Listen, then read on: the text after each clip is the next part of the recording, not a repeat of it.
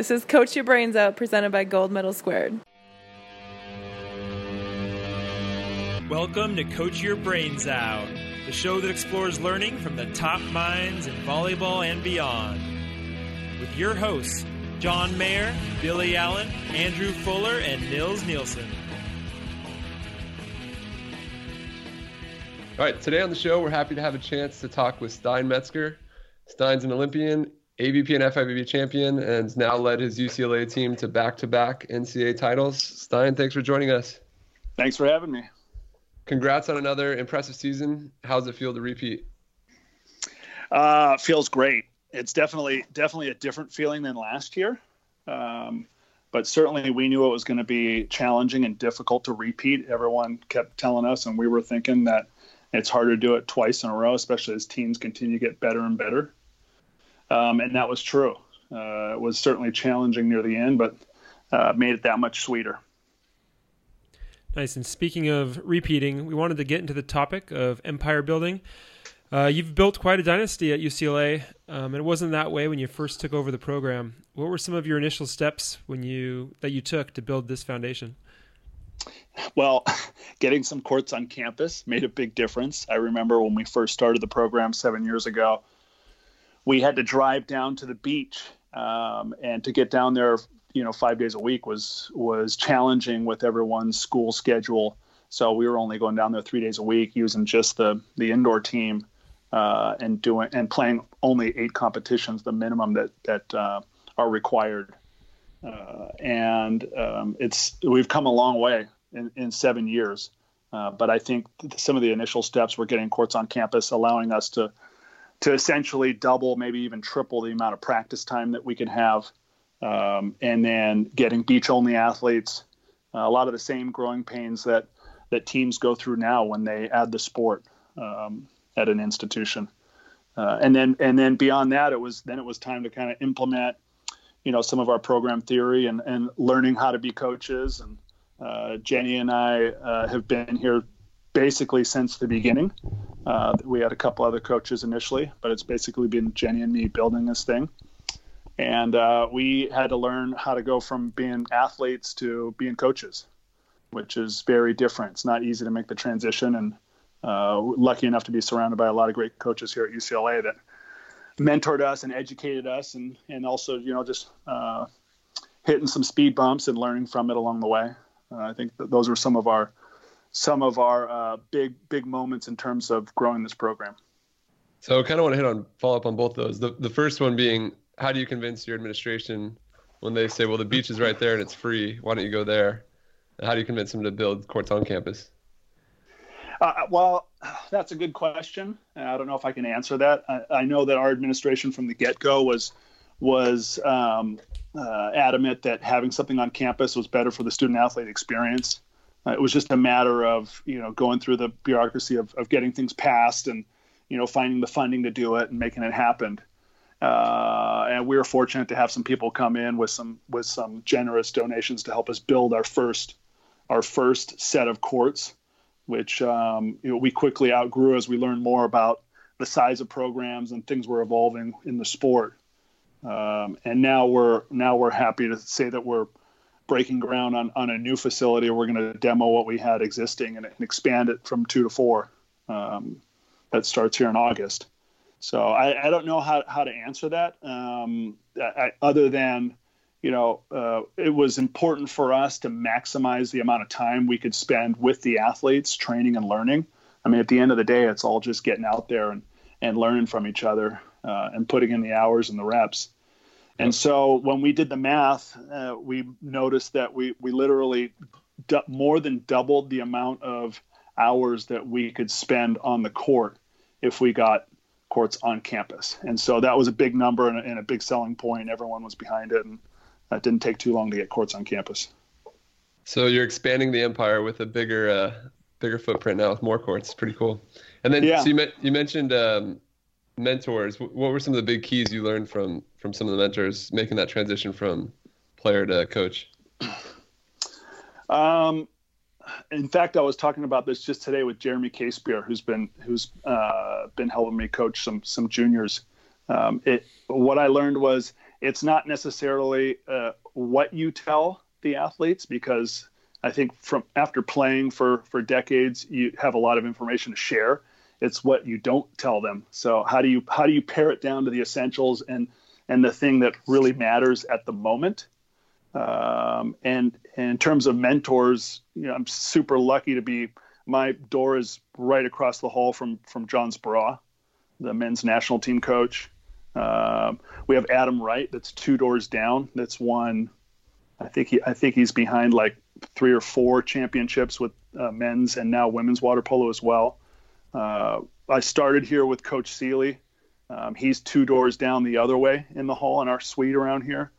So we have a lot of great coaches and people that have been doing it longer than me and smarter than me that are down the hall that have given me nuggets here and there. In fact, when John gets on the phone over there, I usually open my door up and listen in and learn from him, because he's the master. Yeah, he is. So I guess to follow up on that, how do you know what's important? How do you pare down what matters? Like if you see a player taking an approach and hitting and you think of 10 things you can say, I guess how do you know what's the big important stuff? I guess from being a great observer. I learned that from Sean Fallowfield, who was with us for 3 years, that being a great coach often means just being a great observer and really learning each individual player. You guys know as players, like one set of technique isn't always a great fit for all players. So really knowing our athletes, knowing what feedback they're capable of taking, and also knowing exactly, what's going to help them the most at the right time. And I know I mess it up constantly, but it's something that I certainly have learned and really try to focus in on, speaking less, watching more, observing, and trying to find the right thing to say. I think Jenny's great at it. She doesn't overcoach. That's another way of putting it. She doesn't overcoach. She really watches and observes, takes her time. And then when she does speak, it's a really poignant fact. And I think I know she has a lot of influence with our team, and they listen when she speaks. That's a great message for coaches, and a hard one to do for sure. When you have so much you want to help people with, it's hard to hold it in. But it's a good lesson for sure. I think it has a lot to do with kind of your security in your coaching career as well. I know initially, like, I wanted to do well, so I really wanted to do well, and I felt a little insecure about what I was doing, and so it was just about throwing a ton of information out there to kind of prove that I knew something, when really sitting back and not talking was the thing that was going to be best for the athlete. That makes sense. So you, when I look at your recruiting classes, I think you've probably had the best one this year. In the next couple of years, you have the best years. What do you think separated you as a recruiter? I probably wore out my beach chair more than others, to be honest. I spent a lot of time at tournaments, watching, paying attention, and then I think one of the obvious things that UCLA is a pretty easy place to recruit to, especially here in California. It's got a great reputation. It's the most applied to school across the country for 15 years. So obviously it's got a lot to attract people to. And so that makes it a lot easier when we go out and ask athletes if they want to be a part of it. And when you're recruiting, are there certain qualities or that you value or seek out in the recruiting process that maybe sets you apart from another recruiter? Well, I think you could certainly take a look at our current team this last year. And the first thing you'll notice is the average height. We're the smallest team of the top 5 teams in the country. But we also they're pretty polished and they have great ball control.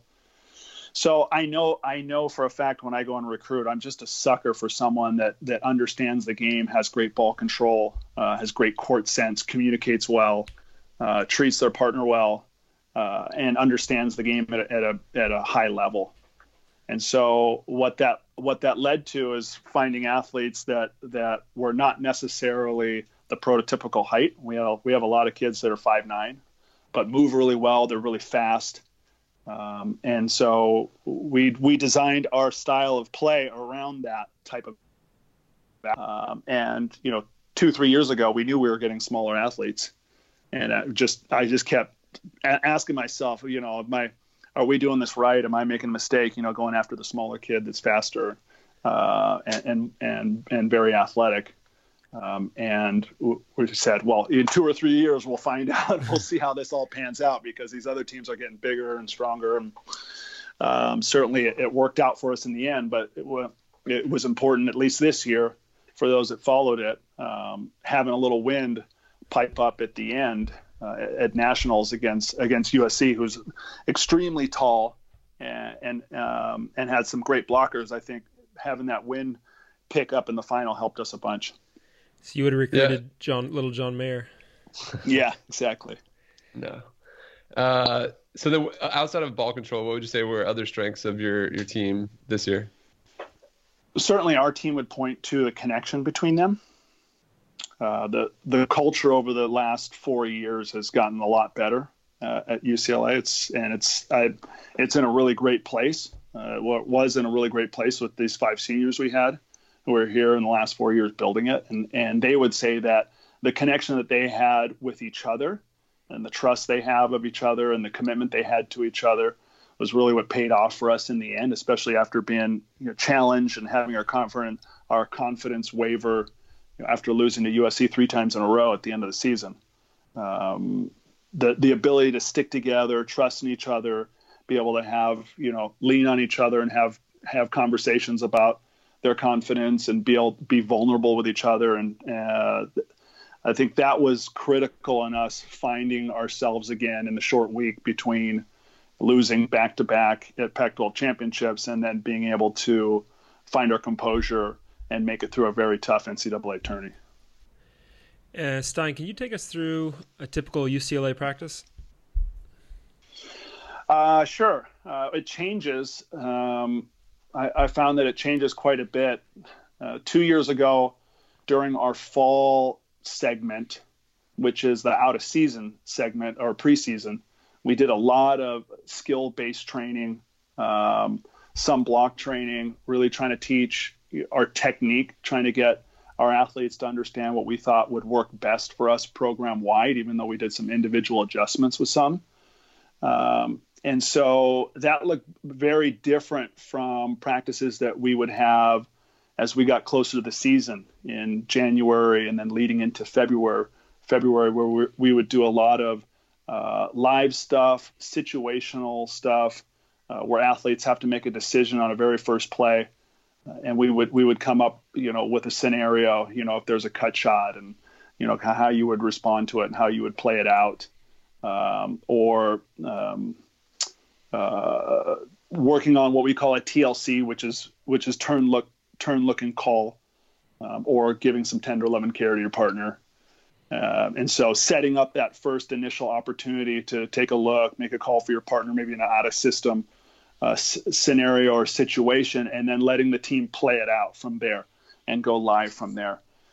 So this last year, even through the fall, we decided we had these great seniors who were pretty well versed in technique. We felt like they had a good background in their technique, and they were ready to do more live stuff early on. And we had a great freshman recruiting class that came in, and I didn't want to miss an opportunity for those 5 freshmen to play against and with these seniors as much as possible to kind of, start building from the ground up again as this new class came in. So this fall, we actually did a lot of live stuff right out of the gates. And again, a lot of situational stuff, a lot of opportunities for athletes to make those split-second decisions and just be able to become more automatic with those decisions to make high percentage decisions, right? In a split second, and then move on to just playing live. And we also did a lot of, I think we did about 5 or 6 days where we would bring in referees to do just live game days once a week. And again, just give our new athletes a lot of opportunity to learn, not necessarily from coaches, but from the seniors who, are pretty spectacular. There's 4 of them 4 of the 5 are going to play pro now. So we didn't want to miss that opportunity for them to play a ton of games against those seniors. Yeah, and I'm sure the senior leadership helped a lot throughout the season. But one thing, kind of as an observer, that stood out to me was that you guys would have injuries to your starting lineup, and you could plug someone in, and it didn't seem like that team lost a beat. I was wondering what you think led to that success. Are you able to do that so often? Well, I think if there's one thing that we did great, we may not have had the best team at the ones in the country or the best team at the twos in the country or the threes or the fours or the fives, but I feel like collectively we were the deepest team in the country. And we even had people that were, as you say, that weren't in the starting 5 teams that could come off the bench and fill in pretty seamlessly. And so I think that was a big strength of our team. And we built that through, recruiting some great athletes. And then I think the way we could survive that, because there's an opportunity there for things to go sideways culturally. When you have All-American kids come in and not getting an opportunity to play or not play very much and be sitting on the bench, it was important that we had a really strong culture and people believed in the journey and what we were doing, and really just believe more in the process and the learning than the opportunity to learn every day in practice than actually how many starts am I going to get? What spot do I get to play at? I'm playing at the 4s right now. I should be playing at the 2s. Stuff that we had dealt with, in the past, but had gotten a lot better in terms of our team and how they perceived value with being with our team. And so it's something that we've worked on over the last 4 or 5 years. And I think without that, that could have been trouble. In fact, we identified a couple of challenges that we were going to have before this season started, and that was one of the big ones. And we called it having a bottleneck of talent, just because we had this big senior class, and then we had 4 of our 5 freshmen coming in, a big recruiting class come in, and 4 of them were high school All-Americans. And so we thought that might be a challenge for us this year, but I think the freshmen bought in right away, understanding hey, these seniors these are some amazing players right now, and I'm going to find value in the opportunity to compete against and with them every single day in practice, when really we only get 16 competition dates. So, you could think the grass is greener on the other side, but if they decided to go to another institution and where they knew they would get to start, they'd get 16 days of great competition, maybe not as much competition every day in practice, which you get 132 days to practice in a year. And so I think they bought into that early on, hey, we get to do this every single day. Practice is my game day. And you know what? I'm going to get my opportunity soon. And they did a great job with that, with embracing that message. And I think that they're gonna be stronger for it. And I know they had a great experience, and they're going to get their opportunity soon. Yeah, it sounds like a really great way to frame it, and I'm guessing you must have framed it that way to them often to get them to buy into it. But I could see how that could have easily been a challenge and a big issue, but without your probably constant conversations, you're not getting them to buy in that way. So it's really cool to hear about. I know at the Pac-12 championships, and you mentioned you had lost, I think, before the Pac-12 championships to USC, and then you lost to them twice, and then you had to play 4 or 5 days later. At Gulf Shores, and for a chance to play for a national championship. Mm-hmm. How do you rebound, and how do you prepare for after that kind of those 2 devastating losses? To be honest, I have no idea how. We were learning as we went, because we'd never been in a situation until this year of being the number 1 team and having a target on our back, mm-hmm. And having to wear that, which certainly we knew was going to be challenging, and it was. And we were definitely rattled after losing 3 times in a row to USC. I could see it in their eyes. I think we all felt it. And really it was a challenge to kind of find ourselves again and remember all the things that we had done before those losses, the great matches we had, the fact that, we were still a good team. It was just a matter of trusting that we could do it at the right time. And it took basically every hour we had from losing the Pac-12 championships on Sunday or on Saturday the week before until in fact, we started the NCAA tournament, because even at that point, the first day or two, I still felt like the team in general was a little shaky in terms of their confidence. So I don't have any perfect answer. Each day we were just kind of getting a pulse on the team and having a lot of conversation with our leaders and wondering, because we only see a fraction of the conversations that they're having. They're having a lot of conversations with each other. And so, having those little touch points and people that trust us and liaisons, as you will, leaders that understand, hey, kind of getting a pulse of the team and where they're at and what they're feeling. And hearing that, the confidence was wavering, and then just each day, just like having a message that hopefully was working. And at one point, we lost Leah Monkhouse after the first day because of dehydration, and Maddie Yeomans came in. I mean, that was another place where, hey, we trusted in Maddie, but this is a different squad that had been getting all those wins during the season, and what was going to happen there. So at that point, there's just a lot of stress and pressure after training an entire year for one weekend. And so the message that we gave at that point was more of a minimizing one. Just, hey, you guys, at the end of the day, this is just a game of volleyball. We call it playing volleyball, not winning and losing volleyball.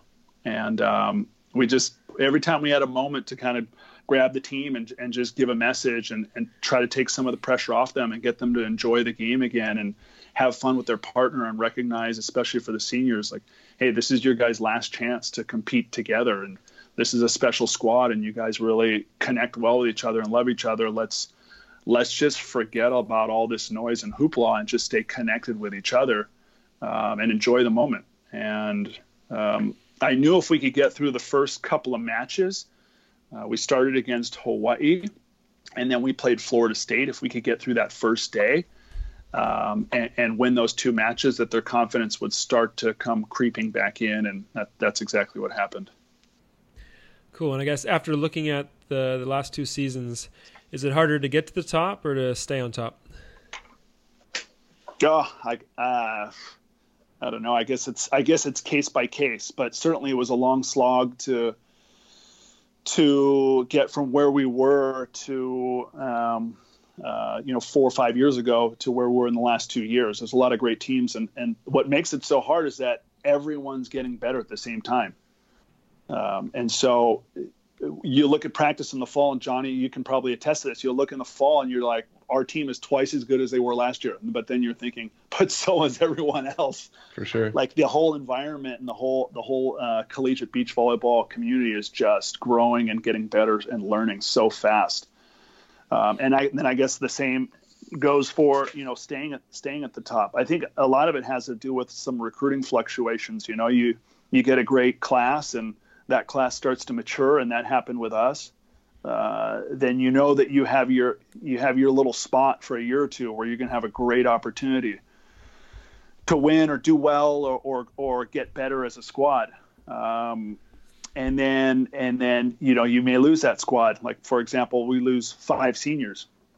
And so you kind of identify these classes that are coming through and recognizing, your opportunity well out in the future. And then to some degree, that makes it even more stressful, because you're like, hey, this might be our last opportunity for a while to have a great season. We want to make the most of it. So, growing's hard, staying there is hard. You guys know that. But I really think it has to do with a lot of these fluctuations with recruiting classes. Yeah. And what advice do you have for young players who want to play at the collegiate beach level? Play a lot of volleyball.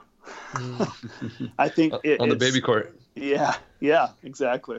I think if you love it and you enjoy it and you're passionate about it, putting in the hours doesn't feel like work. It's just fun. And next thing you know, you find yourself there.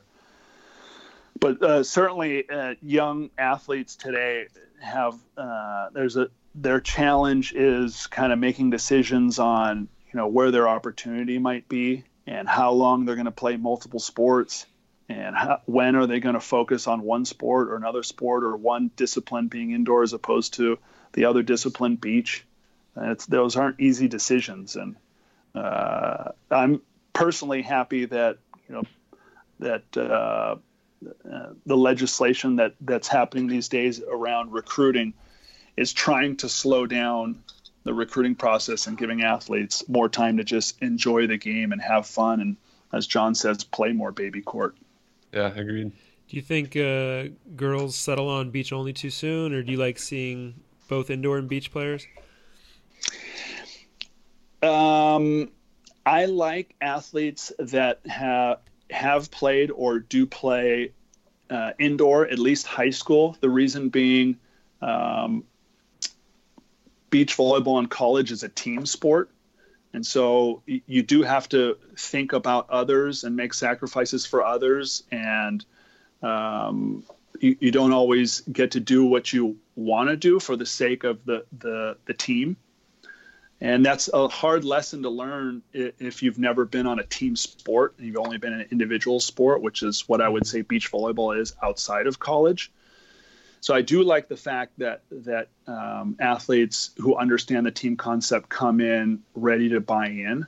At the same time, I think indoor volleyball has become such a huge beast that athletes are asked to play year round, except for maybe 3 or 4 weeks in July. So it's definitely challenging when I talk to young prospective student athletes about what their plans are going to be, what they want their journey to look like. They oftentimes they feel like they still want to play indoor, but it really doesn't give them the space to spend a good chunk of their time playing beach. And I find like even athletes who know that beach volleyball in college is where they want to head to, they're still only spending 20 to 30% of their actual volleyball time playing beach, and the rest of the time is being filled with indoor. And that's a tough paradigm to shift. But I think it's starting to happen more and more where indoor coaches are being more generous with time and allowing athletes to spend more time with beach and go after what they're passionate about, while still giving them an opportunity to be a part of the team and still play some indoor. That was part 1 with Stein Metzger. Join us next week for part 2. And to become a patron of the show, visit patreon.com/coachyourbrainsout. We appreciate it.